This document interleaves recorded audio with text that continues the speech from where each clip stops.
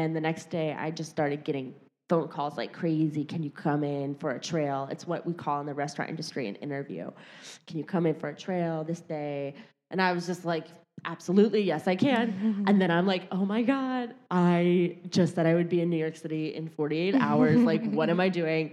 So I used, I had $700 left in my savings, and I'm like, cool, this is what I can use to get to New York and stay out there and, you know, get around and survive. And I got to find a job when I'm out there. So I did that, and I ended up getting a job at Rouge Tomat on 60th and Madison.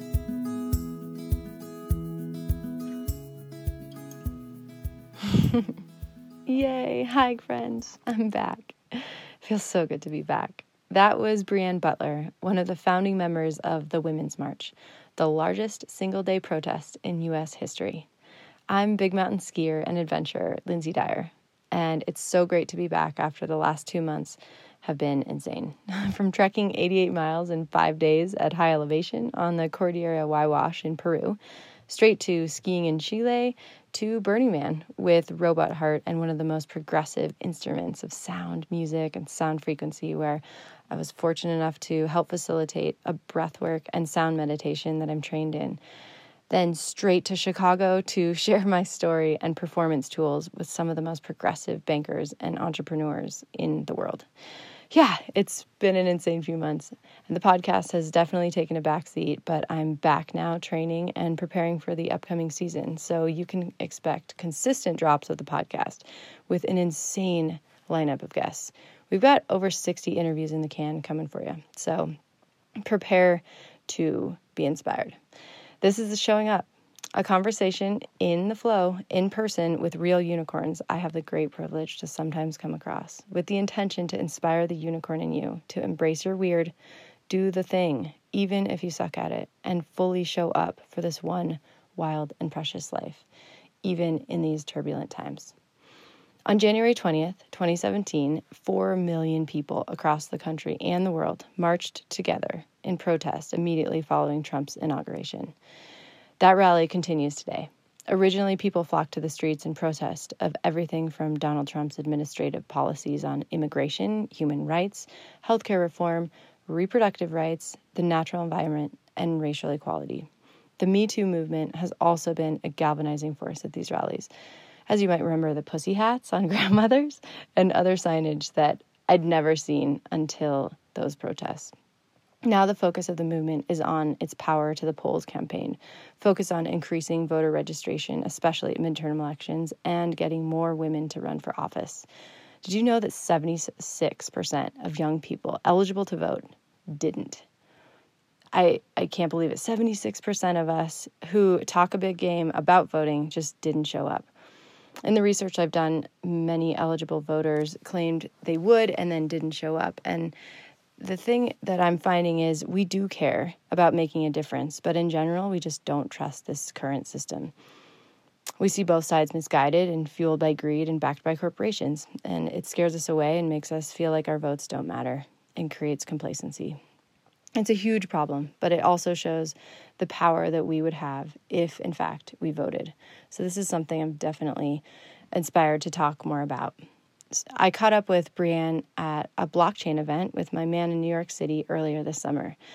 We talk about her unexpected and inspiring path from small-town girl to making it in New York City, following her passion of cooking healthy food as a chef, which landed her a gig with Facebook and eventually catapulted her smack dab in one of the greatest movements of our time, and the evolution of that movement since.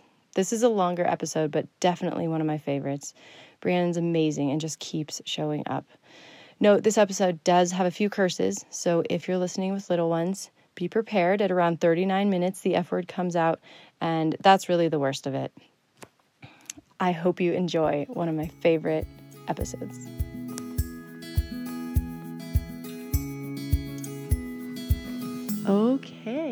Okay, so let's just set the space and give people a look at what we're looking at. We're sitting here in Brooklyn. It's a beautiful day. It's been raining, and the sun has come out, and it's gorgeous. It's afternoon. It's like the perfect temperature. It's so nice. Like, we need a glass of rosé or something. And it would Actually, be that would have been better. But instead, we have filtered water. Yeah, stay hydrated. And you're about to. You gave this amazing talk at a blockchain event last night, and you're on behalf of your nonprofit. Yes. That is now going to be able to take. Is it just Bitcoin or is it all cryptocurrency as donations? And this is it the first ever nonprofit that's honestly, I think it's one of the first. I know that who is it? Greenpeace accepts crypto. A few other organizations, but I mean, we're a women's nonprofit, so I feel like having women in the space, women make up less than 2%, which is already like crazy. Right. So to push that even further and be like, hey, we're a nonprofit that helps women, is run by women, owned by women, and to be able to also be in this space and start to educate. For fundraising. Yeah, but it's more than that. I mean, I think that what excites me about just blockchain and cryptocurrency, all these things, I see all of the potential. And coming from an organization that is decentralized as well. And we're seeing too nonprofits, I talked about this last night, but we're seeing that nonprofits are moving towards this very grassroots, decentralized approach as opposed to in the past where it was very top down. Can you talk about that? Sure. In the way P.S. There's a giant Catholic oh my God, I didn't even notice that. Across from us. Literally, it's like the God. biggest building, skyscraper anywhere near us. And it's been crazy to wake up to this thing that chimes every hour, every 15 minutes. So excuse the bells.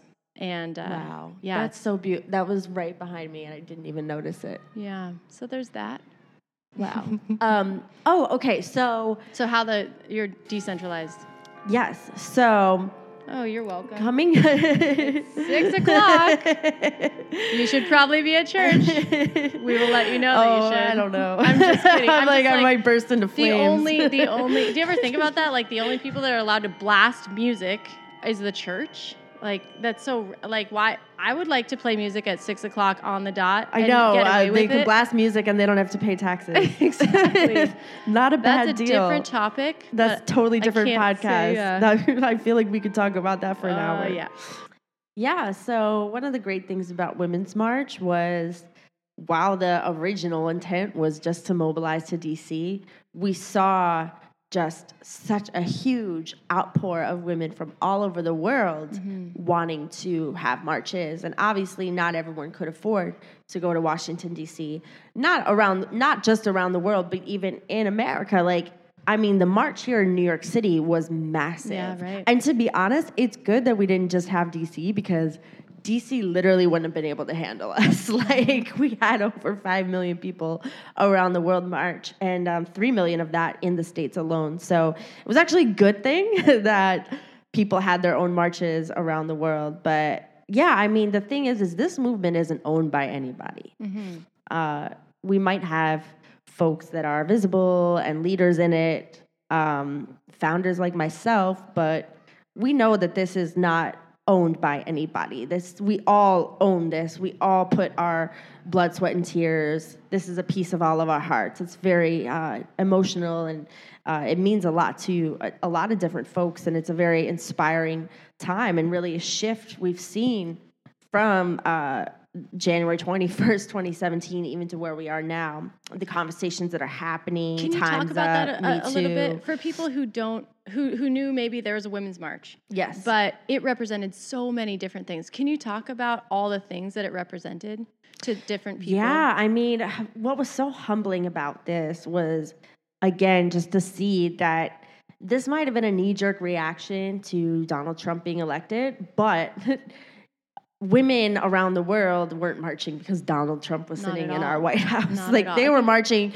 again, like women in Japan marching for their right to education, women in Latin America, their gender violence is a huge problem there. We're not talking enough about that. Clean water, Ethiopia, Antarctica, climate change, like the scientists down there, the women were like, we want to have a march because we're seeing this firsthand, what's happening, and we want to be able to have a platform to talk about this. And it was just so powerful to see the solidarity and how this allowed women to be able to speak about their issues that were happening All locally. Exactly. And then also to see the intersects of now all of a sudden it's like, hey, like the women in Flint also don't have clean water. So they're able to like, understand like what women in Africa might be going through, and to have that parallel, again, gender violence. We had a bunch of chapters in India come about right after the attack on the girl being raped. Right after New Year's, there was like all of a sudden the next day I woke up and there was like 5 different emails from women all over India being like, we want to have a march now. We weren't planning on it, but now we need to talk about this issue happening. So it's been so inspiring to see women really coming together and uniting. And we saw the power of that. Like all of a sudden, like the world is half women. Women are the most marginalized group.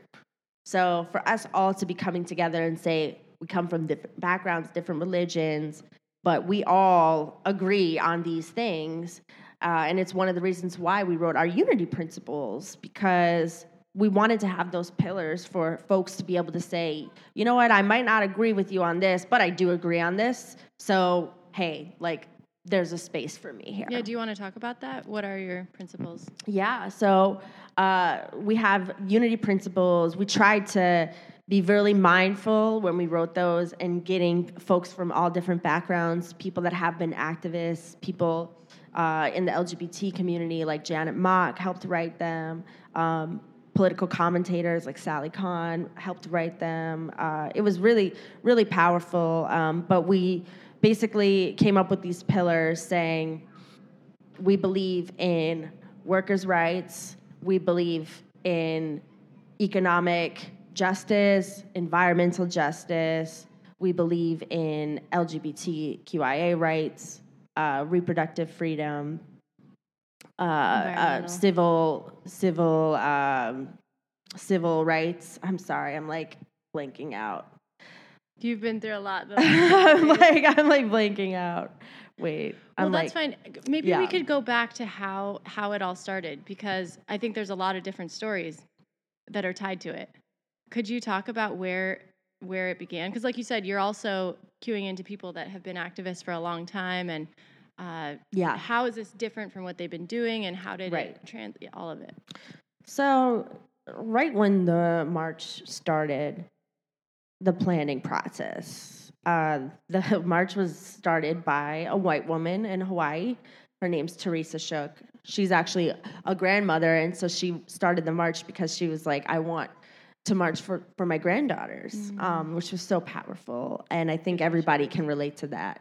But then other women got involved, white women, and, everything was so like, oh, everything's great. But then it was just like, hold up, we have no diversity. There's no women of color here. It's all white women.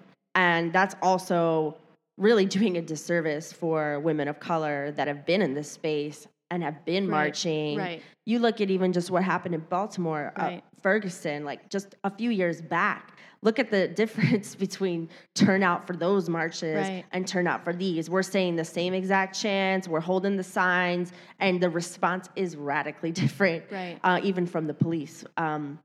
So to bring women in this space that have been on the front lines of activism and are also women of color was really powerful, to not just include women of color, but also make them front and center and say, we're going to follow your lead, was really radical in a lot of ways. So how did it go from an email from a white woman in Hawaii to... Yeah, so it actually all started on Facebook, which Facebook was not built to organize a march of this caliber. We actually broke a bunch of records company-wide. But yeah, I mean, it was just crazy to watch it all sort of go viral. I mean, I got added to the event like within the first day. And I used to work at Facebook. I was their pastry chef. So under my name, it just said Breanne Facebook. And I think that everyone thought I was an engineer because it was like, hey, your job is to create all the Facebook pages for everybody. Was that in California? Where was that? Where I was a pastry chef? No, for Facebook, working for Facebook. I opened the kitchen in New York. Okay. I trained out in California, but I opened the kitchen here in New York. Yeah, I want to get to that story too. Oh, yeah, it's a good one. But anyway, I was tasked with creating all the Facebook pages for everybody to mobilize to Washington, D.C. And then, again, within 24 hours, having women in Switzerland, London, Australia, Canada reaching out too. And it was like, whoa, this is actually a lot bigger. Like, we got to think bigger than a march in D.C. Like, we have the potential to, like, shake up the whole world. But also having women that have been in this space and their wisdom and experience, their guidance was also like super helpful. I think one of the reasons why Women's March was so successful was because it was a mixture of both activists that have been in this space, been doing the work, been through a lot, but also women like me that I grew up in Detroit. I'm a chef. I never been politically active before. Also helping to create and birth this movement. So it's this nice mixture of people that were hungry and ready to learn, newly activated, getting guidance and wisdom from women that have been in this space. But also it was great too because to have a fresh perspective of saying, hey, like, why don't we do it this way? And it's like, oh, actually, like, yeah, why not? Let's give it a try. Yeah, I think a lot of people assumed maybe it was an angry feminist movement coming back. Oh, for sure. Do you want to talk about that at all? And the difference? Yeah. Well, it was very interesting to just hear right away the critiques. A lot of them coming from men, a lot of them just coming from trolls who knows what they even were. But people did not like the fact that we were called Women's March. It was like, why are you Women's March? Like, this is for everybody. Are men allowed? Right. Can they come? Why isn't it not called the People's March? Why isn't it the People's March? This and that. And it's like, look, women need to lead. Women are half of this world. Again, we're the most marginalized group. We need to be leading. We need to be leading. And men are totally, if you're an ally, like, absolutely, we need you. March with us. There's a place for you. Do you know any of those statistics? Now that it's based in science, that when you empower women, especially in developing countries, everything gets better? Everything gets better. I know there was a statistic that I learned. It was like, if you give women an investment, like, they'll take 70% of that investment and put it right back into their family and community, whereas men only do 30%. So it's like, I mean, again, studies have shown that if you invest in women, like, you're investing in success. Right. Let alone the fact that in developed worlds, the women have more money now. Right. They are absolutely a force with their dollar. Exactly. There's power in our dollars. I made an all-women's ski film, and approximately 40% of skiers are women, but they also run 80% of the household incomes. It's them that are deciding on all of the household where the family puts their money.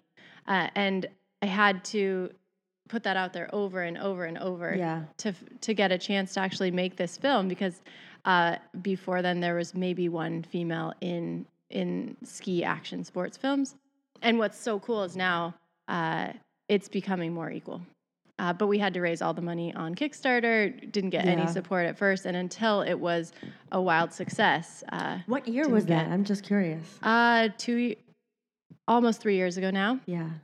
But yeah, it kind of turned the tables on. Everyone said, "Oh, women's skiing's boring. Oh, that will never work. No one wants to see women ski." And now we have actual statistics that show actually 60% of those that came to the show and downloaded the film were men. So it turns out there's actually a market for it. Wow. And besides the fact that women own the pocketbooks right now. I was living for the Winter Olympics this year. Like, when I was, especially the women just dominated skiing and snowboarding. I was like, I was on the edge of my couch, like, hell yeah, like, let's go. This is so awesome.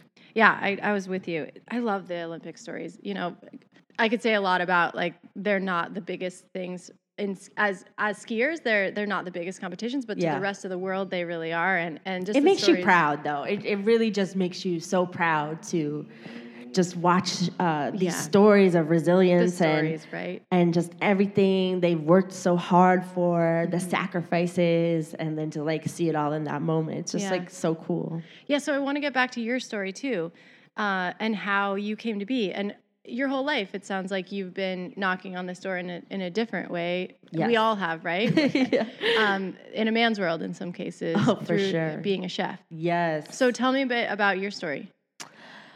Yeah. So, I mean, rewind a little. So I was born and raised in Detroit, Michigan, which, as you know, that was a tough city to grow up in, especially economically.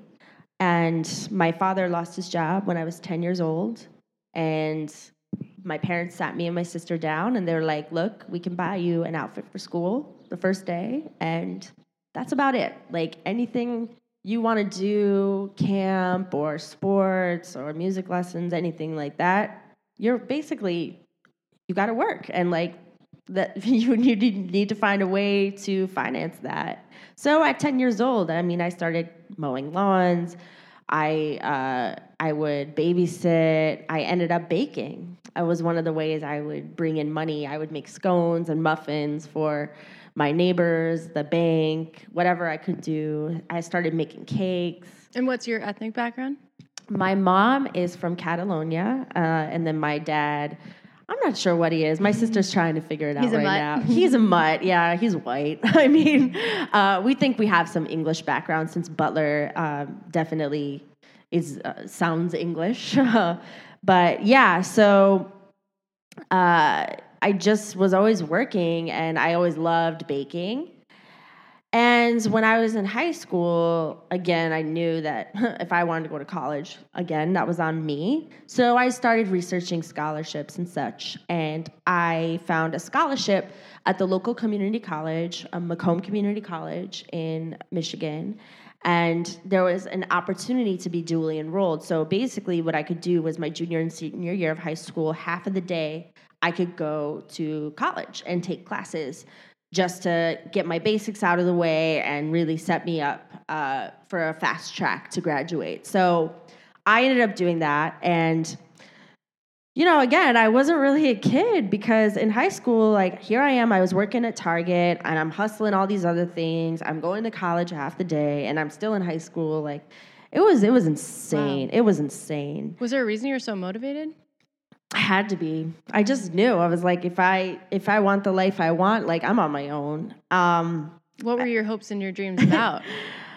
I wasn't really sure. I didn't want to be in a position where I was, like, struggling.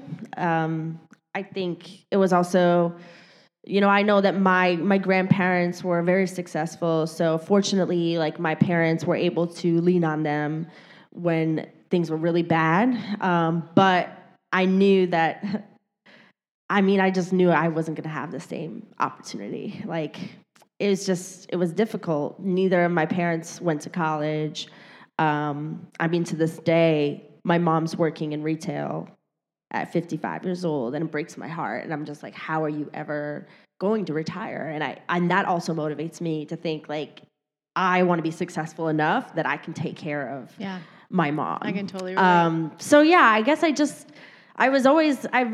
been a dreamer, but I've also looked at, like, just small, like, all right, what do I need to do next? Like, what's the immediate thing? So I knew, like, all right, cool, I need a car, like, I need a computer, I need to go to college. So I was in this, it was in my last semester of my senior year of high school. And I was like, you know what? I'm going to take a fun class. Like, I like to bake. I saw a baking class. I'm like, yes, I'm doing that. So I went to the class, and I had no idea it was the culinary program. I thought it was a home ec, like a la Martha Stewart.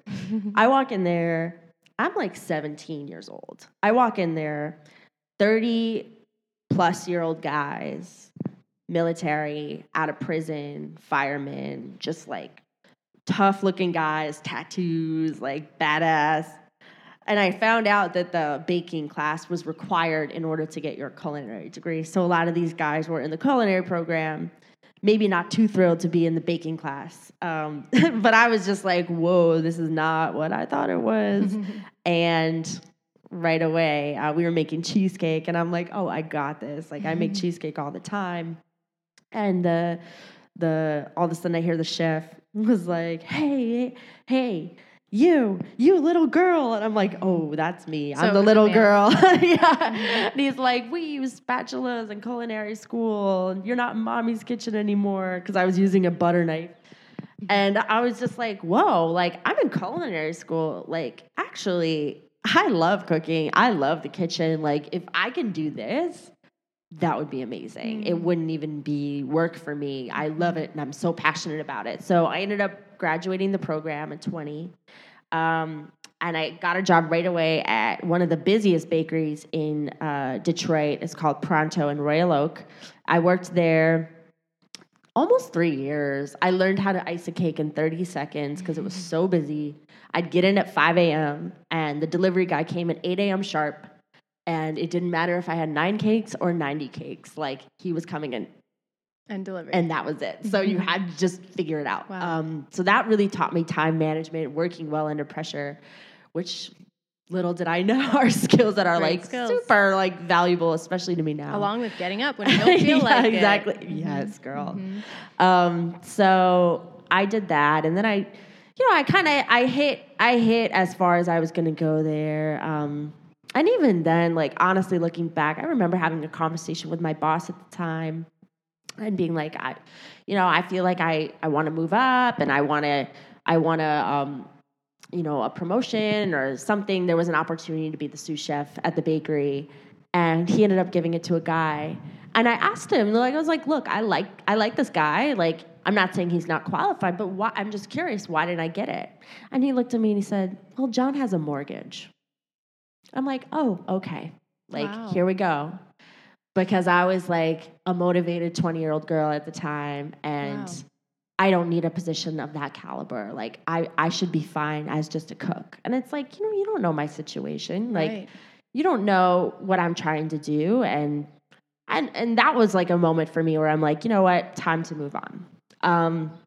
And I was looking in Detroit, and the recession was like, we're still in the middle of it at this point. People cannot pay their mortgages, let alone buy a cake.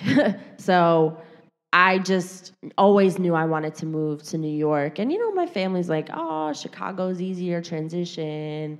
Go there, and then maybe move to New York when you feel like it. You feel like you're ready. And I was just... Because if you can make it in New York, right, you can make it anywhere, but it's tough. So I went on Craigslist, and I was looking at jobs, and there was like 12 jobs or something, and I applied for all of them, and I was like, I just want to see.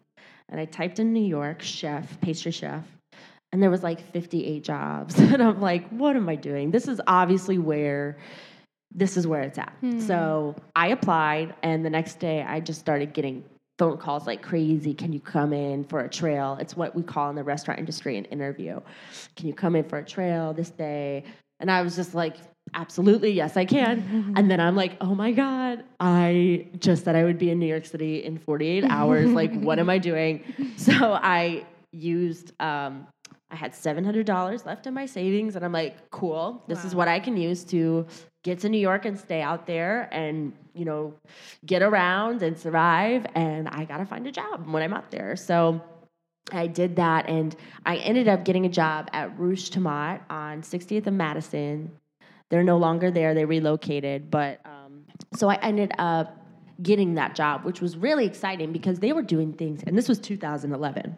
They were doing the gluten-free stuff, the natural food dyes, using quinoa, like all these things I'd never seen before, and using fruits to bring out and enhance the desserts, like using overripe bananas pureed with dates as an egg replacer and a flour replacer, and making gluten-free vegan desserts, making your own yogurts, like all these things. It was so cool. So that was like such a fun job. I did that for almost 3 years. But how'd you find housing and all of that once you showed up? Honestly, like, I'm also a firm believer in when you make the right decision, like, everything kind of falls into place. And it did for me. Like, I ended up finding an amazing apartment in Washington Heights. I was there 6 months, and then I found a better spot closer to work because I was working 90 hours a week. I'm like, I need the shortest commute possible. But, I mean, both apartments, really got fortunate, really fortunate. I was able to just basically sign the lease on the spot and have cash for the first deposit, and just that was it. So living the dream. In New yeah, York City. I got really fortunate. I'm actually still in that apartment now. I'm not planning on leaving. So yeah, it was all working out, but it was like scary because you don't know anybody. No one in my family had ever done anything like that. So it was, and I know that at first, I think a lot of people were expecting me to come back. Sure. And I'm like, no, I'm really not coming back. And now they're like, oh yeah, you're never coming back. But yeah, I mean, I knew I had to make it happen, and I felt like this was sort of my shot. So, I was able to put my head down and really just pour everything into work. And I ended up in 18 months making sous chef at the restaurant, and it was a Michelin star restaurant. So to have no restaurant experience, and then make a high position in such a short amount of time was really a huge accomplishment. Absolutely. And I'm still really proud of that. So how do you go from that to then, like, how did Facebook come into the picture? Yeah, so I was on my way to work. I was walking down Lexington Avenue, and all of a sudden I got a Facebook message, and it was from Facebook. And I was like, is this for real? Is this a scam? And I look, and they're like, hey, we're opening a kitchen in New York for our New York offices, and you're our first pick for a pastry chef. Can you come in Friday? Why? How? So I think that they were scouting me out before. Like, Facebook knows everything, as we know. Kind of scary. But it was wild because I ended up going in on that Friday. I was off, so I was like, why not? It all checked out. It was amazing. Great opportunity. And I was like, done. Like, I took the job on the spot. And then the next day I found out the restaurant was closing and relocating. So it was Talk about being in the flow. Yeah. So it was like pretty crazy to like just all of a sudden like that, like everything's just shifting in just such a quick amount of time. Everything's just, you're on a different path. Right. And I've learned in New York, but in life too, you really have to be able to pivot and be flexible and just kind of be on your toes and be ready for whatever curveballs life throws at you. So yeah, I ended up going to Facebook, and I was there 2 years. It was great. I met a lot of amazing friends. Did you ever figure out why they chose you? I was awesome. Because you're awesome. I was awesome. I mean, my desserts were dope. And like, especially Facebook. Do you think they were looking for a profile of a... They definitely had my desserts before at the restaurant. But I was young. I was hungry. I was creative. I was very creative. I still am. And I think, too, the appeal of being able to make healthy desserts was also very... a big thing because progressive and people modern. Are very health conscious, especially when they were opening the New York office. They were recruiting a lot of folks from San Francisco, Menlo Park area. So it was incentive too to just be like, hey, we're having our own in-house pastry chef, right? Yeah. And I had 100% in scratch policy. So we made everything, even sprinkles. We would make our sprinkles. Like, we made our own ice cream cones for the ice cream machine. We made our own toppings, everything from scratch. So, of course, they chose you. You are the best, period. I can't take credit for all of that. I had an amazing team, Jana and Sydney, who I actually brought over from the restaurant with me. And it was just this badass, like, trio of girls. Like, we were unstoppable. And honestly, it's crazy because even the chefs after I left are like, how did y'all do that with 3 people? Like, that's like a 6-7 person crew. Like, but again, like, hire women because we're awesome. We figure it out. But yeah, so I was there 2 years, and then I started my own business. That had always been the goal for me. And, with Facebook and other tech companies, like, it's hard because they make it very comfortable for you. And you're like, I could literally just stay here forever, but you want to push yourself too. Yeah, I've worked in one. It's amazing. It's great. Free spin Everything's free. Everything's amazing meals. You don't have to leave. You don't have to leave. But it's also like when you have goals and ambitions and you're trying to, especially if you want to have your own business, like you're kind of like, all right, you have to ride the high of being connected and have access to amazing people, but then also sometimes you have to just jump off the ledge and try to spread your wings too. So I started my own business, and it was great because I ended up having Facebook as one of my clients, Facebook, Instagram, Twitter, Pinterest. Wow. A lot of the tech companies knew of my desserts from just coming and having lunch or dinner. So it was really easy to just have all these clients already, which I was really fortunate. But all of that, so here's like the segue into activism. So in April of 2016, I was asked to do cookies for Hillary Clinton for a fundraising event. And Eva Chen, who does the partnerships at Instagram and was just a big fan of my desserts, was like, I'm doing this event with Diane von Furstenberg. Can you make cookies for it? And of course, I remember it was one of those things where I know exactly where I was, what I was doing. Right. When you got it was almost midnight. I had a batch of cookies in the oven, and I like called my mom because I was just so excited. And she's like, is everything okay? It's midnight. And I'm like, oh my God, I'm making cookies for our first female president.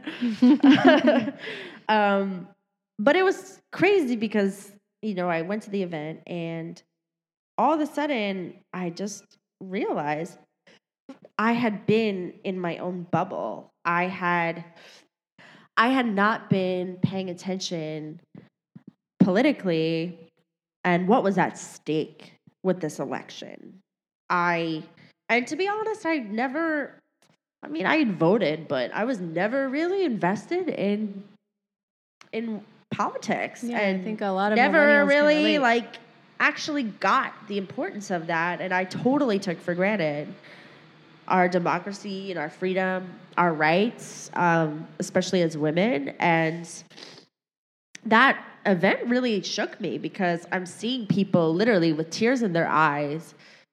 Like, there was a gay man that stood up and was like, we just got our right to vote, or not to vote. We just got our right to get married. Mm-hmm. And now that could be taken away. Like, we just adopted a little girl, and to not be recognized as a family would be devastating, especially since we just got that. We just got a taste of that.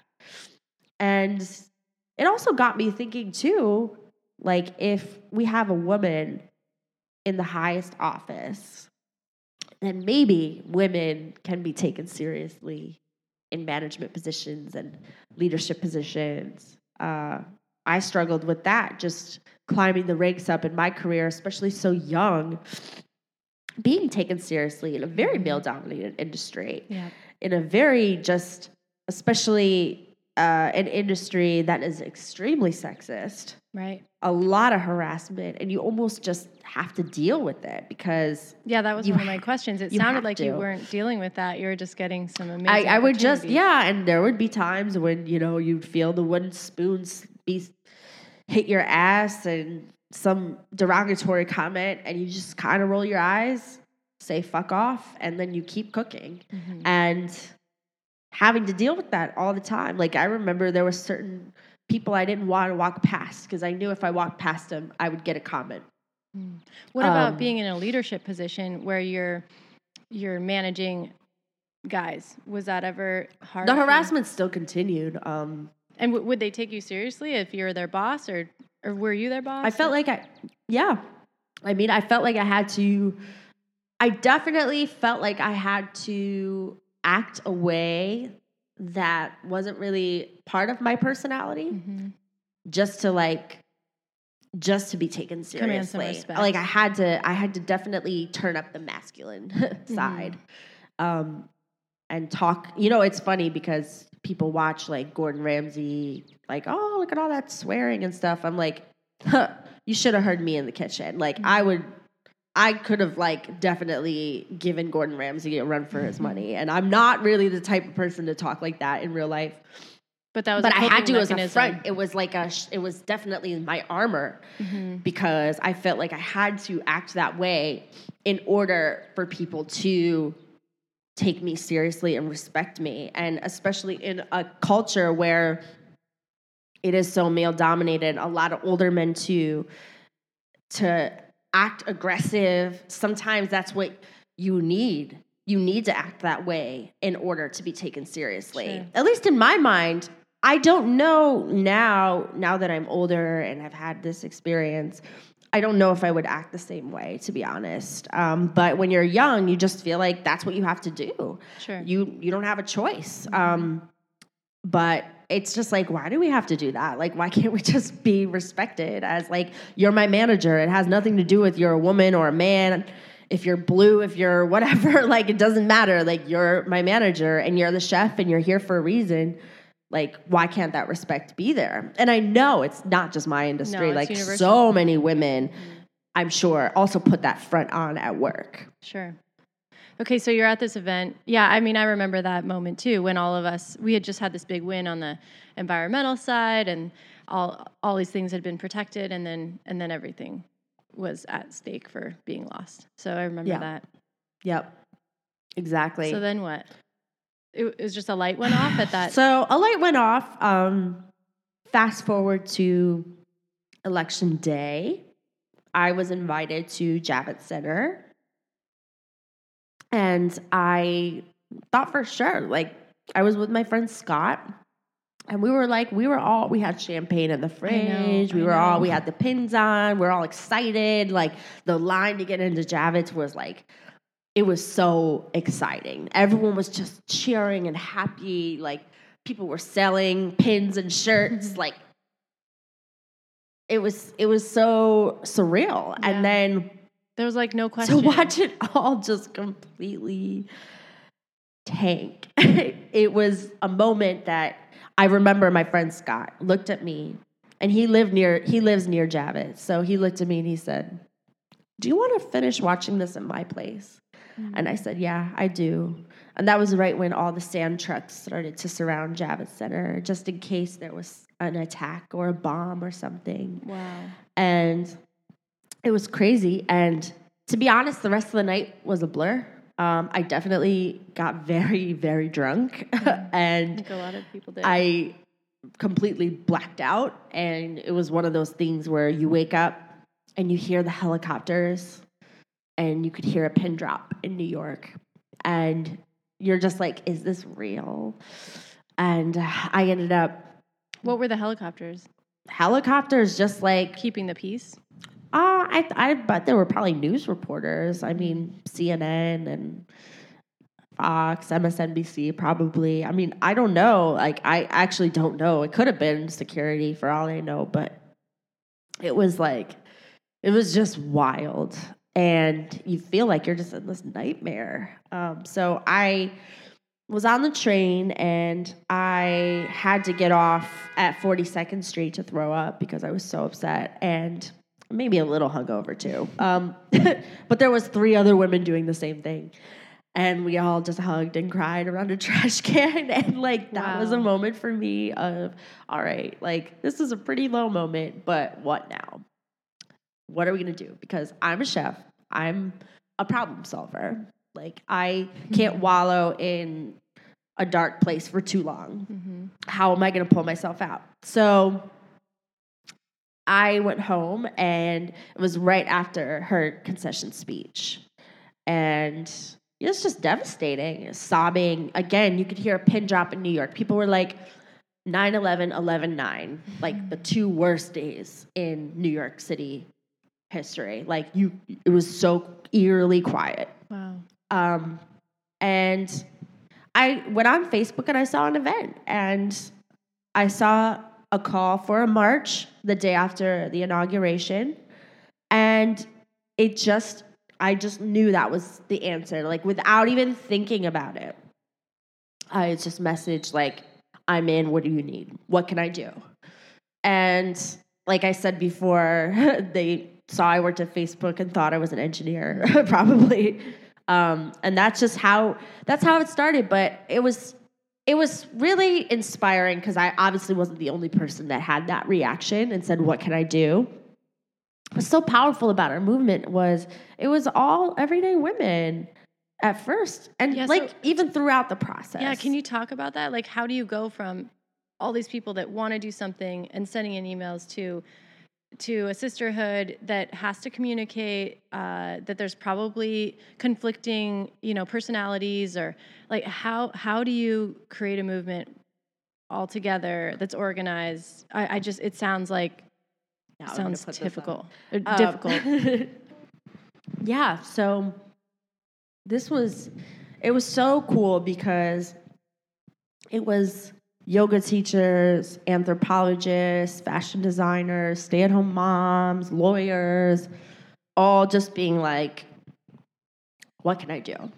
And not thinking, not letting I'm not good enough, I'm not qualified enough, I'm not the right person, I've never done this before. None of that mattered in that moment. It was like an all hands on deck, like, it's all on fire. We got to put it out. What can we do? Like, you don't have time to think about your credentials. Yeah. And there's power in that, as we saw, because the thing is when you have all these women just with a common goal. Like you said, for the first time ever, maybe letting go of their own personal insecurities to say, I don't care. I'm here. I'm here. What do you need? Exactly. But yeah, it was like we all had that common goal, and it's like, how are we going to get there? How are we gonna actually make this happen? And it was crazy because even me personally, like, I ended up helping create the logo. I had never done any design work. Helped build the website.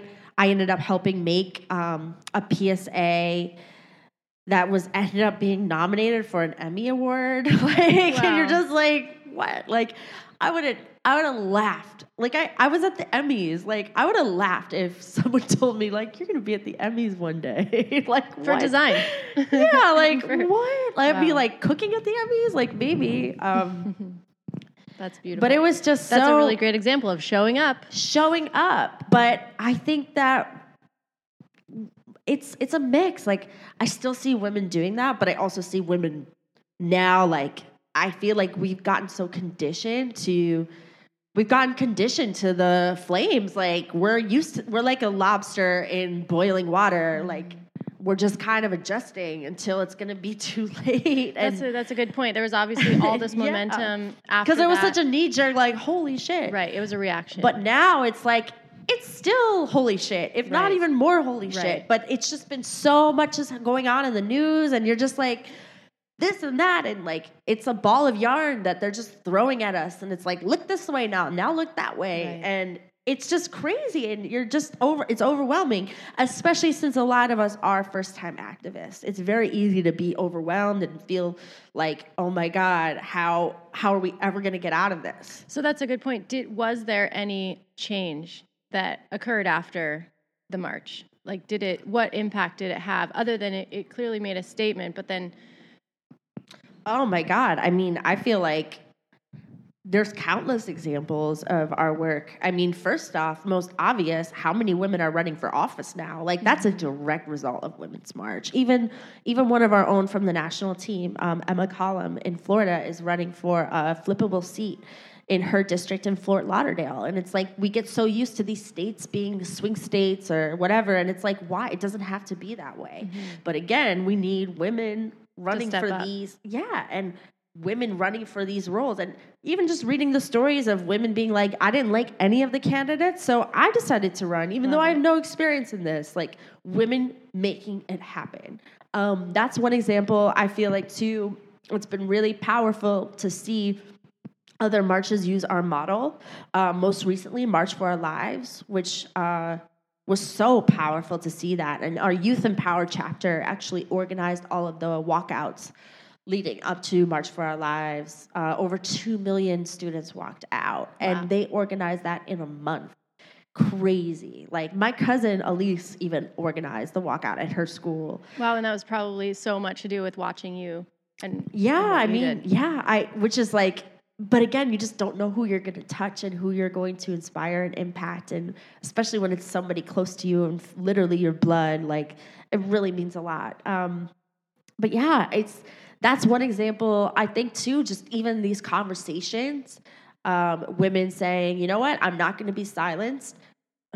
Look at what happened with Me Too and Time's Up. I mean, that's also too, we had Rose McGowan speak at our convention, and that was her first time speaking publicly after all of the things around Harvey Weinstein. Azia spoke at the Women's March Rome in 2018 as well. It's been so powerful to see that also, and just women realizing what happens when we put our heads together, we work together, and we're not always going to agree. Going to your point earlier, like, of course, this is a lot of strong personalities, right? Women that are resilient and like movers and shakers, problem solvers. So of course you're going to butt heads. We're also sensitive, exactly, empathetic, and also too, it's so passionate for us, and it's so personal, it's emotional, and literally personal for a lot of us. Like, especially women that have been in this space, women that have been victims of gun violence, women that have been victims of harassment, or their communities are literally being torn apart. Like, they're literally worried about if they're going to survive. Their moms being like, I might get deported. I mean, it's all so personal for so many of us. But again, women tend to just absorb that and just be like, I gotta make it happen. I have to let it all just roll off me, and I have no choice but to wake up every day and fight as hard as I can. Right, but how do you get things done? Like you said, when things are so emotional, and people probably have a vision in their head about the way it should be, and someone on the other side says, well, no, it should be about this. And everyone, they care, like you said, but they're maybe coming from different spectrums and communication. You know, when it comes down to it, as a team, how do you organize a revolution? Because, like you said, being that it is so emotional, in working together, and maybe giving up your own, need to feel heard or whatnot for something different. Does that make sense? Yeah. So I have a nonprofit, right? And we do so many things by committee, but it takes so long to get things done. You've got to give everyone their say, and so we have so many incredible volunteers, and everyone has an opinion, and you want to give everyone a voice, and so often you just can't make everyone happy. So I'm just wondering if you guys have encountered that, and how you move forward with what you're going to do, how you're going to do it, who's the lead, whose feelings get hurt, how do you, you know what I'm saying? Well, I think that it's, first of all, recognizing you're never going to agree, and that's okay, and to have those difficult conversations, lean into them. But I think that that's another important model of decentralized networks and grassroots movements. You do listen to the people. You try to weigh in and listen, be able to adapt, be able to admit when you mess up and say, that was a mistake. Like, so many times we would post something, messaging or whatever, and we're like, cool, this is awesome, post to our 1 million+ people, and then all of a sudden it's like, whoa, not cool, don't like that this is rubbing me the wrong way. We really dealt with this, particularly in the disability community, which again showed that, wow, we have a lot of work to do. Mm-hmm. Even the women that have been in the activism space for so many years were like, wow, I'm learning right now about this. I think that's another great example of Women's March. Like, now I've noticed when I go to marches and protests, I always see ASL interpreters. Like, it's very accessible for the most part. And I think that that's another conversation we sparked, because we made that a really big priority for us to make sure we were inclusive of everybody, but also the disability community, because there's so many times just, you don't even think about it. Yeah, And that's now a I great find point. myself even just walking around New York and I think, oh my God, what if I had a wheelchair right now? Right. How would I even get around? But yeah, just even language around that. Saying Even the language around women. Yeah. Like there's something new coming out every day that says, oh, you can't use ladies anymore. And this is what, right. It's things we're learning, and I have a nonprofit for women. Well, and also too, like another like kind of controversial thing that I still get asked about sometimes was the pink pussy hats. Like a lot of that became a symbol for a lot of women of like again a very personal thing Sure. for older women that couldn't go to the march, for them to be able to knit that and say this is my contribution. But at the same time, like it was also like, okay, like not all women have Right. pussies and not all pussies are pink. Like, let's talk about that. Wow. And Sure. you don't even think about that. Right. And there's I think that there's a big educational part. A lot of it's just conversations. And a lot of it too is being open, being willing to change, listening. It's so important. And just connecting with folks on a human level, even just putting your biases aside, putting your differences aside, and just honestly listening and trying to really meet somebody where they're at and say, you know what, maybe I have always done it this way. Maybe I thought that statement was amazing, but you know what? This is more important, and I'm willing to Unity.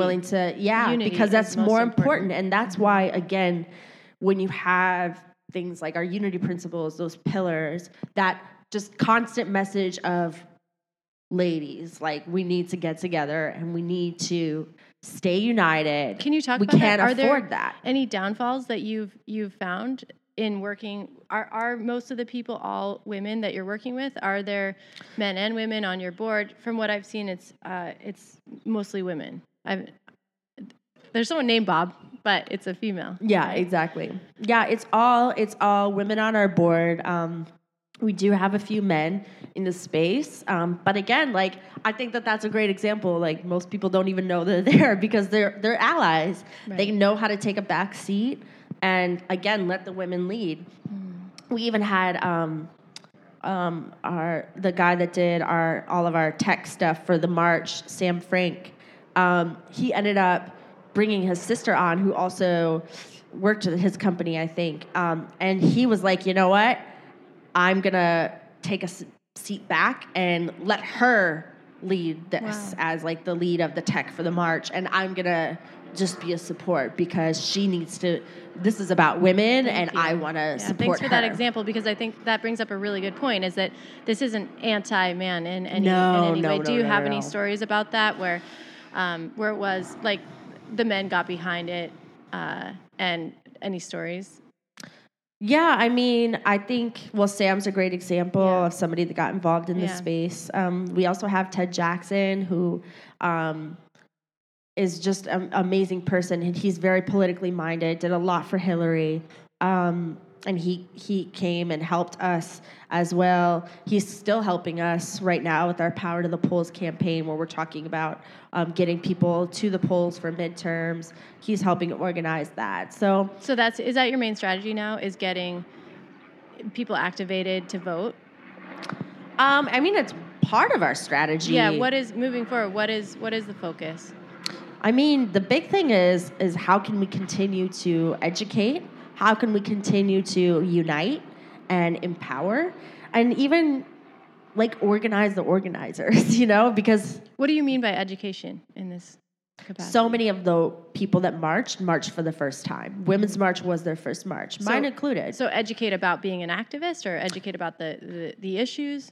I mean, it's kind of a combination. I still get people ask me, like, how do I be an activist? Or how do I start a march? Or how do I start a revolution? And those are all, like, very, like, loaded questions. Sure. But a lot of it is just, like, what are you doing now? Because if you're not creating change even just in your own circle, if you're not talking to your family, your racist uncle at Thanksgiving, or leading into a hard conversation with the coworker that's always making derogatory, homophobic comments, like that's where you need to start, because that's your community, right? don't think like, oh, I'm going to make world change if you're not even having those conversations in your own circle. Do you have any strategies for that? Because I think a lot of people know that conversation at Thanksgiving, and that person is very, very hard-minded, let's say. And I think as women, generally, I'm making a generalization, but we're pleasers, and we don't really like to rock the boat, and we don't really like to, especially if we know that we're not going to change someone. Do you have advice for how we start to have those conversations about, especially because they might be in the workplace where we might feel compromised in some capacity for our job? Does that make sense? Like, Yeah. Do you guys have strategies around that where you can start to have those difficult conversations? Yeah, I mean, I think one thing is we say often in the space is suspend judgment, which can be really hard, especially if you have an experience with the particular person.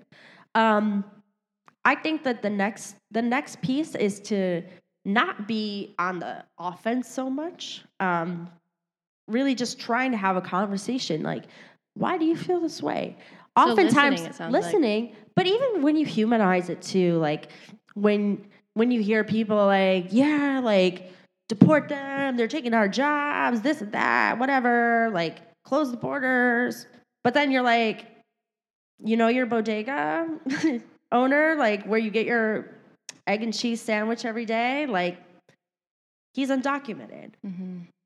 Your Right. dentist, Like bring it close to home. your dentist, like his daughter, like he would be separated from his family if that was passed or whatever it is. I mean, the thing is America is made of immigrants. America is very diverse. So, I mean, and that's just one issue, one example, but in terms of other things, I think just trying to bring examples, storytelling is really helpful. Trying to just listen and not be so like aggressive. I mean, it's hard because even on Facebook, like to be honest, I have hardly been looking at it because lately I've just seen so much anger, especially women I've friended, like from the march, people I never even met, like I'm friends with them. And there's just like these, even when to be honest, I even get upset. I've been getting upset lately when I see people like ripping apart Kellyanne Conway or Sarah Huckabee Sanders. I'm like, look, rip them apart on what they're doing, like their work, they're lying, like all these things. Like, yes, go after that because it's not right.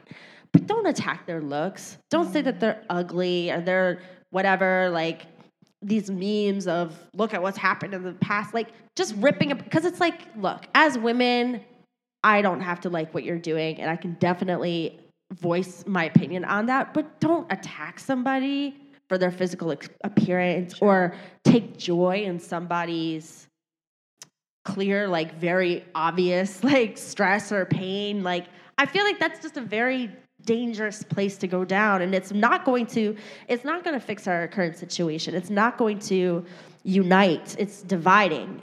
Well, that's another brings up another good point. Is how do you know where to even get the truth? I feel like I've tried to become more active, and then I realize, well, where am I getting my information, and what's at stake for them to pump that out to me, and I have taken less of a voice in things because I realize I just feel like I need to learn so much more before I go, pushing an agenda that I haven't totally fact checked where I got it. Does that make sense? And that it's knowing that it's being fed to me because of Facebook algorithms or other algorithms. So, how do you guys know that where do you guys get your information that you push out? I mean, I'm not on the communications team, so I can't answer that. But for me personally, I think that's a good point. You get part of a team. Part of our team, and you pick what you're good at and how you can contribute. Exactly. Like, I'm definitely not on social media making the posts, and I don't know how our team does that because they're amazing. But, yeah, I actually just stopped watching the news. It's too much. I have been listening to international news and reading international news, which For me, I really like because Like the BBC? I'm a big fan of BBC International. Also, they treated me really well, just with interviews and such for the march. So I have a good relationship with them. But I really like them because I like that they talk about what's happening around the world. Because again, like I feel like for me, this march really opened my eyes to what women around the world are dealing with. And I care about that, and we should care. And you look at even what's happening right now in Venezuela, don't be fooled. That could be us in 10 years. Right. Yeah, can you talk about that for people who might not know? Yeah, so basically, like, the economy there, the government was super corrupt, and who controls the economy? The government. So right now, women that might have like 7 years worth of savings now have like $100 in their bank account. Like it's absolutely crazy. That's why you're seeing, you know, these women and kids, men, whatever, like literally like raiding grocery stores, like trying to get food. Like it's chaos. And even just following the protests that have been happening there, like there are women leading that, and it's actually crazy. Like there's this one woman, I can't think of her name, but I follow her on Instagram, and like you literally see her with like empty milk jugs filled with sand that she uses to lift weights just to get physically strong, because she's literally like leading protests and like pushing tear gas out of the way, like rubber bullets, like throwing them back. Like, wow, we need to know who she is. Yeah, I'll find out for you. But it's just like, oh my God, like these women are literally fighting for their lives right now. And that's why the danger of complacency is so scary to me, because if we aren't careful, like it's going to be too late. But the trouble is that so many of us face like, well, you could lose what you have, right? We're comfortable. We're comfortable enough. Yes. Not to really put it all on the line. Well, and I think about it, and honestly, I don't know how many people are going to be listening to this, but we were even talking about this last night. Like, honestly, we should be marching like every single day until this guy's out of office, until we can actually get some answers, shut this corruption down. Like, it should not be a once a year thing. Like, we should be hitting the streets every day. Like, it takes constant pressure and consistency. But again, we need to unite on these things. We need to say like, hey, we might not all agree on every micro issue, but we can agree on this. Now let's do something about it. Sure. Let's not just tweet about it or like put the rage on a Facebook status and then wait and see how many people like it and share it. Like, that doesn't work. That's not effective. That is a good point. Yeah. So it's just crazy. But I feel what like is effective? I mean, again, I think sometimes it's a combination of, it's great we have social media and tools that we're able to have a huge reach, but a lot of it is like old school in a sense that you really do need to just show up sometimes. Right. There's power in even just how we spend our money as women. Like we helped organize the Day Without a Woman, which was March 8th of 2017, where we had a strike and we said, look, like, women aren't going to spend money. Don't go to work. If you have to buy something, buy from a local business or a women-owned business, a person of color-owned business. Like, I mean, that alone, even if we talked about, like, how can we talk about taking our money out of corporations that are supporting folks? And that has happened. I mean, you're seeing, even just recently, again, with all the NRA stuff, you're seeing corporations that have always supported the NRA dropping and saying, oh, no, we're taking our money out of this. So it is effective. Like, that pressure is effective. And not just talking about it and talking about your anger and frustration, but actually channeling that into action, even if it's small. Like, I think that that's another thing. A lot of people think, oh, you know, if I have a march and only like 10 people show up, then it's not a success. Like, I want to wait until it's like historic and huge and this and that. And it's like, you can have something historic with 10 people. I mean, you have to think about the bigger goal. The march is supposed to be a distraction for what's really happening behind the scenes. Whether I shouldn't say distraction, but it's representation. Yes. Like if you're trying to change policy, you can change policy just by writing a letter and, saying, why is it this way or whatever, requesting, trying to get a meeting with your city council woman or man, whatever.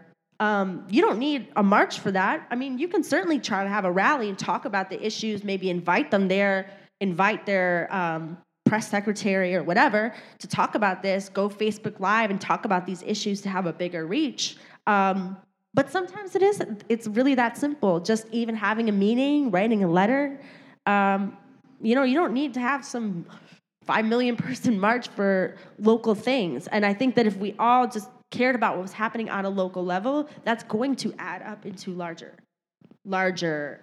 impact and effect on a bigger scale. Yeah, that's great advice. So talk more about where are we now and where we're going. So for us at Women's March, again, we just see an opportunity for us to really be an umbrella and continue to bring together different folks of different backgrounds, religions, communities, organizations, nonprofits that might not have ever worked together before. And it was cool because now you're seeing like folks that maybe have been at every single march for climate change. Now they're like, oh, wait, actually, I should march for racial injustice because it's all tied together. It all intersects. So continuing to talk about that. Also, we have a lot of first-time activists in our space, myself included, to continue to support them and say, hey, we know you're feeling overwhelmed. Like, we are too, but like, let's try to figure this out. Right now, we're doing something called Power to the Polls, where we're going around to our different chapters, particularly in red states, working with them, doing on-the-ground building, trainings, rallies, door knocking, workshops, just to try to, again, reach as many people, build partnerships on a local level, and just try to create this web of like, we're all here and hopefully we can activate all of this if we need to, or continue to have smaller activations around the country at all times. It's going to lead to something bigger. Sure. Can you talk a little bit about fundraising? Like, obviously, we were kind of brought together by this thing called blockchain, and that's one new avenue of fundraising. But any other suggestions or how you guys have found your best options for fundraising? Yeah, I mean, to be like completely honest and very vulnerable right now, like we're really struggling with fundraising because a lot of people only want to give when we're having a big flashy event. Mm-hmm. And the reality is yes, the big flashy event's great and it is impactful, but there's also day-to-day operations that need to happen. How many employees do you guys have? Oh my God. What do we have? 7 full-time? Wow, that's great. That's great. Yeah, I mean, for what we're doing, though. It's massive. It's not a lot. Right. It's not a lot. So, yeah, to even just be able to grow our team. Mm-hmm. But again, that takes money. It takes money to employ folks. Mm-hmm. And then also, too, like, we want to be able to take care of our people. Like, we're talking about equal pay. And, a lot of these women, like, are mothers or they're on their own, like me, like it takes money to survive, right? So to be able to say like, yeah, we want to offer insurance and benefits and things like that, but all of that costs money. Yep. And even to be able to just, again, do the on the ground building, like do the face-to-face. We have chapters all around the world to be able to visit them and say, we're here. Like, you don't have to just talk to me on a screen. Like, I'm going to actually meet you in person, see your community, meet the people you're talking to, working with, but plane tickets cost money, hotels cost money, car rentals cost money. Yeah. So, I mean, we do have options on our social media to donate. We'll send newsletters here and there.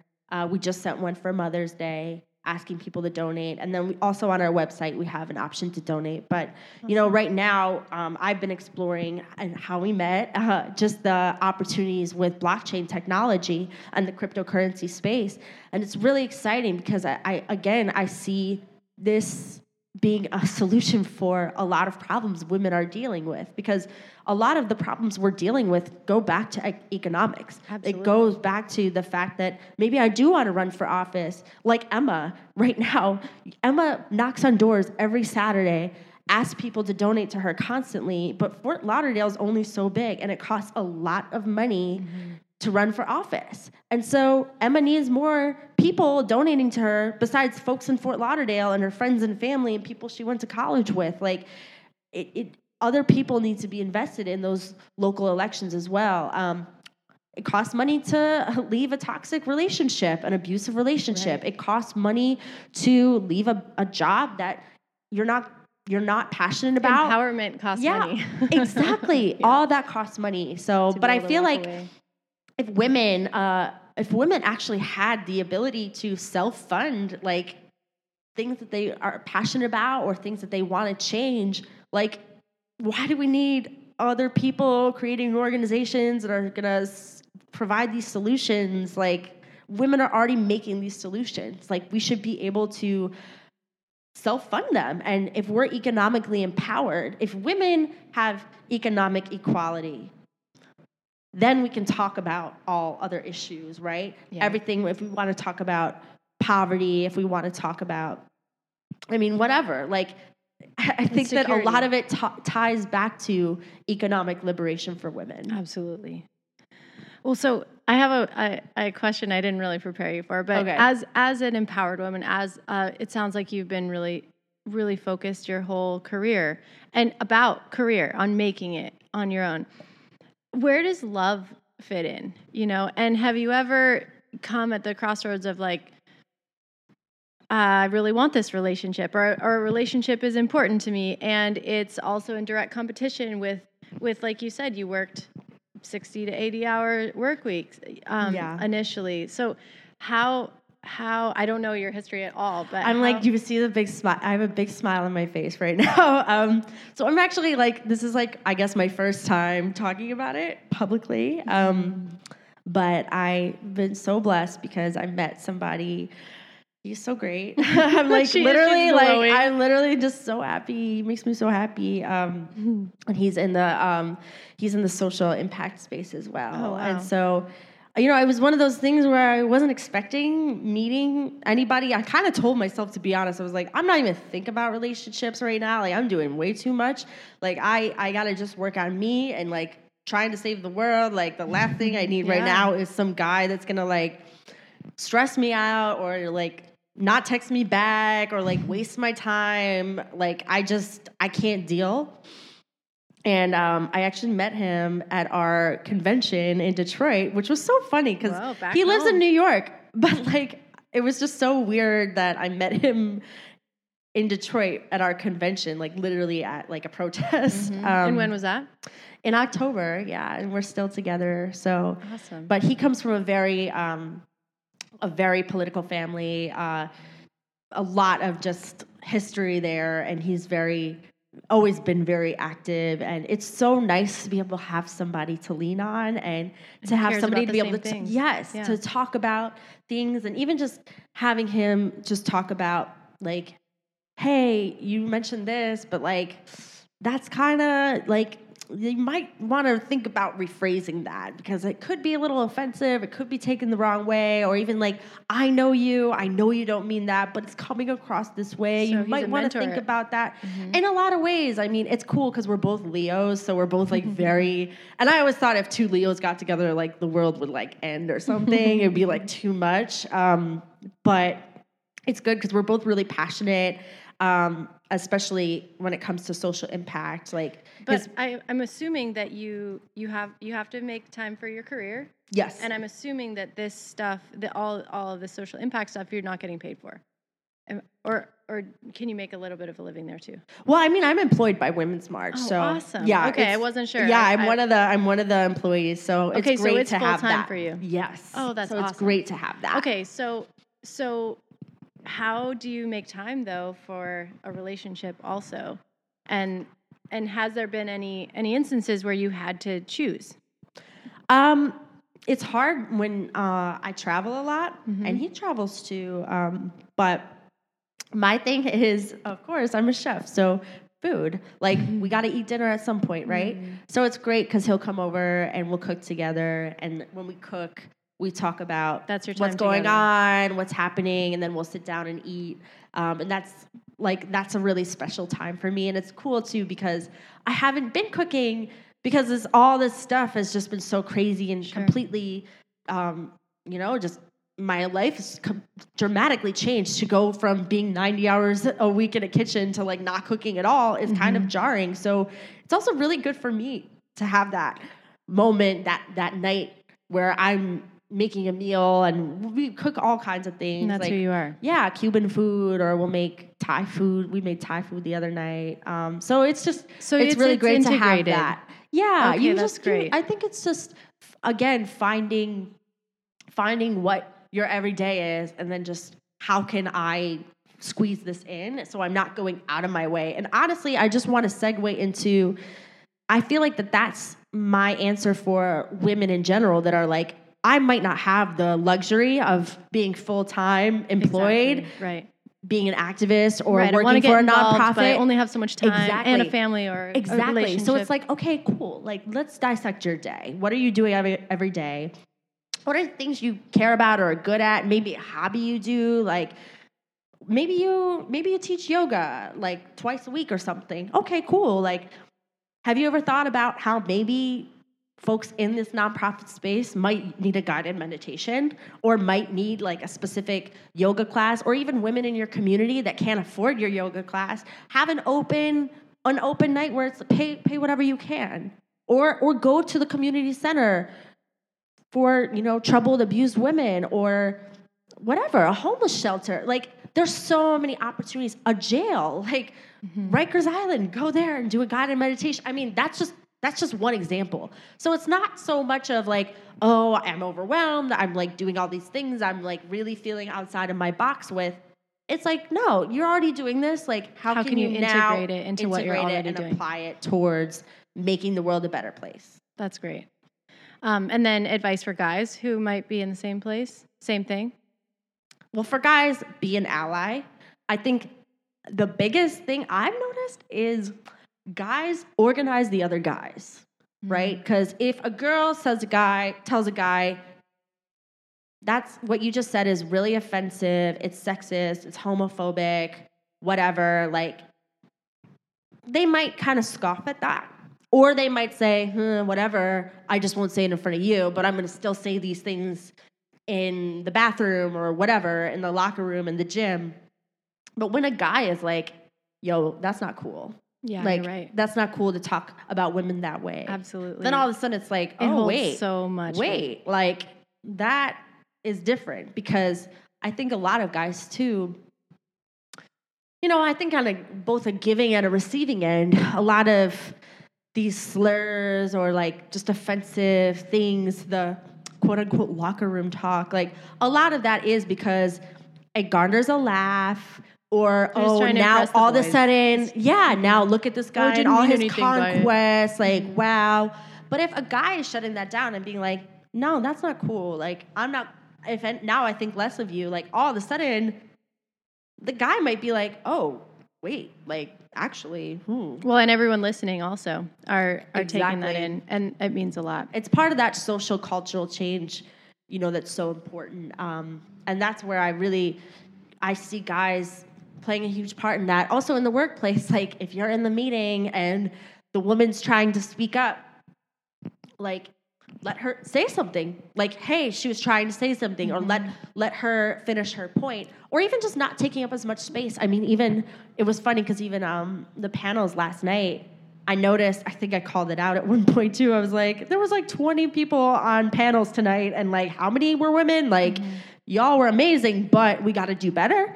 But I was also like, it was interesting even just watching some of the guys. Like, I could definitely see, because the first panel was going a little long, and I could see like which guys were like, oh, I'm going to like cut my answer down, right, because she just spoke a lot and like she said amazing things, and so I don't want to take up too much space. And then there were some guys where it's like, they didn't. I'm gonna top that. You just talk all this time. Like, now I'll talk longer. Like, it's just, even I noticed that. That's just one example. So I think this is, it's gonna take time, but being aware of these things is a big part of it. And sticking up and using your voice, exactly, especially when that feels pretty scary. Yeah, it can, no matter what gender. I usually finish with if you had one piece of advice for you at a younger age when she really needed it, what would it be? Oh God. There's a lot I would tell myself. And not just like, oh, wear sunscreen. Be yourself. I would say just keep going. I'm a very passionate person and I love hard, but I sometimes when I feel depressed, like I also really, that affects me. Energy affects me. And even last year I struggled with a few times, like summer was honestly a blur to me because I was not in a good place. It was really hard for me even just to get out of bed. Like I would literally just put my laptop in my bed and just try to work and try to get through the day. And it was not good to feel that way. I think that slow down would be one of them. I've been hustling since I was 10 years old. So to just say like, hey, slow down, take care of yourself, forgive yourself, love yourself. Like you're going to mess up. It's okay. That's huge. It's going to be okay. Like keep going, build, if the wall falls down, one brick at a time, it's okay. Like I look back on certain instances and I just thought, my world was ending, whether it was, a relationship or problems with my family or whatever it was. And, you look back on it and it's just like, you got through that. It was okay. When you were and sure it was all over. A lot of times it leads to something else too. When something ends sooner than you thought it would be, or friends that you thought would be in your life forever, your ride or dies, all of a sudden stop talking to you and you're devastated. But then it's like, guess what? Sometimes people come in your life, they serve a purpose, and that purpose is fulfilled. It's okay. And then they leave. And sometimes you have to just be okay with that. And it's not just people, it's jobs, it's whatever, instances, it's passions, all those things. Like life is always evolving. You have to be able to evolve with it. You have to be able to be open and oftentimes just kind of walk through the door. I think that that's another thing. Or keep showing up when you don't even know. Exactly. Just and it's okay. It's okay. Like sometimes you literally have to just like, Cheryl would always say that, Sheryl Sandberg, like get on the rocket ship. And it's true. Like with Women's March, that's another great example. Like I remember in the thick of it, like in the first 3 days when everything was going viral, the New York Times is calling me, like everything's crazy. I'm like, what is going on? This thing is going to be huge. And I had a choice. I'm like, this is year one of my business. I make 1/3 of my income from November to December between Thanksgiving, Christmas, New Year's. I had a choice. Am I going to give that up to put this march on? It was really scary. And a lot of people were like, I love you. I always support you. But like, you sure about this? Right. Like, you sure risk. These women don't know you? They don't know your story. They don't know what you're fighting for. They don't know, like, you literally have nothing. Like, no one's supporting you. It was super risky. But I just knew in my heart it was the right thing to do. And I'm like, you know what? Here's the thing. Like, cookies, food, it's always going to be there. This time, what women are going through, and I'm actually in a position to create change. I'm actually in a position to lead on these issues. And that's not by accident. Like, there's a reason I'm here, and I don't understand this, and I'm scared.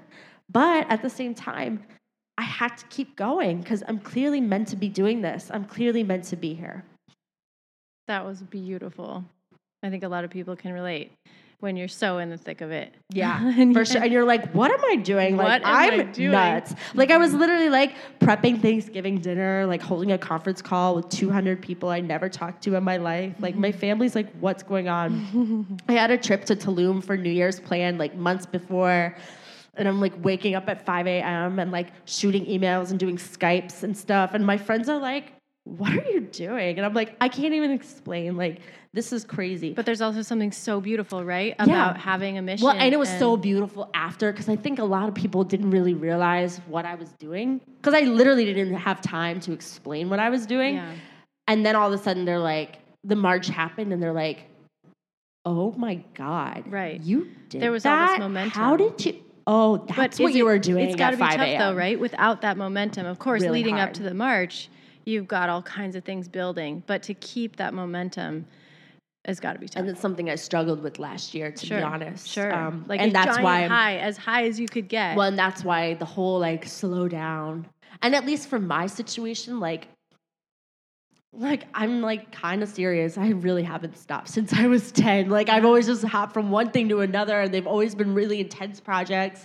Like definitely on like a fast track.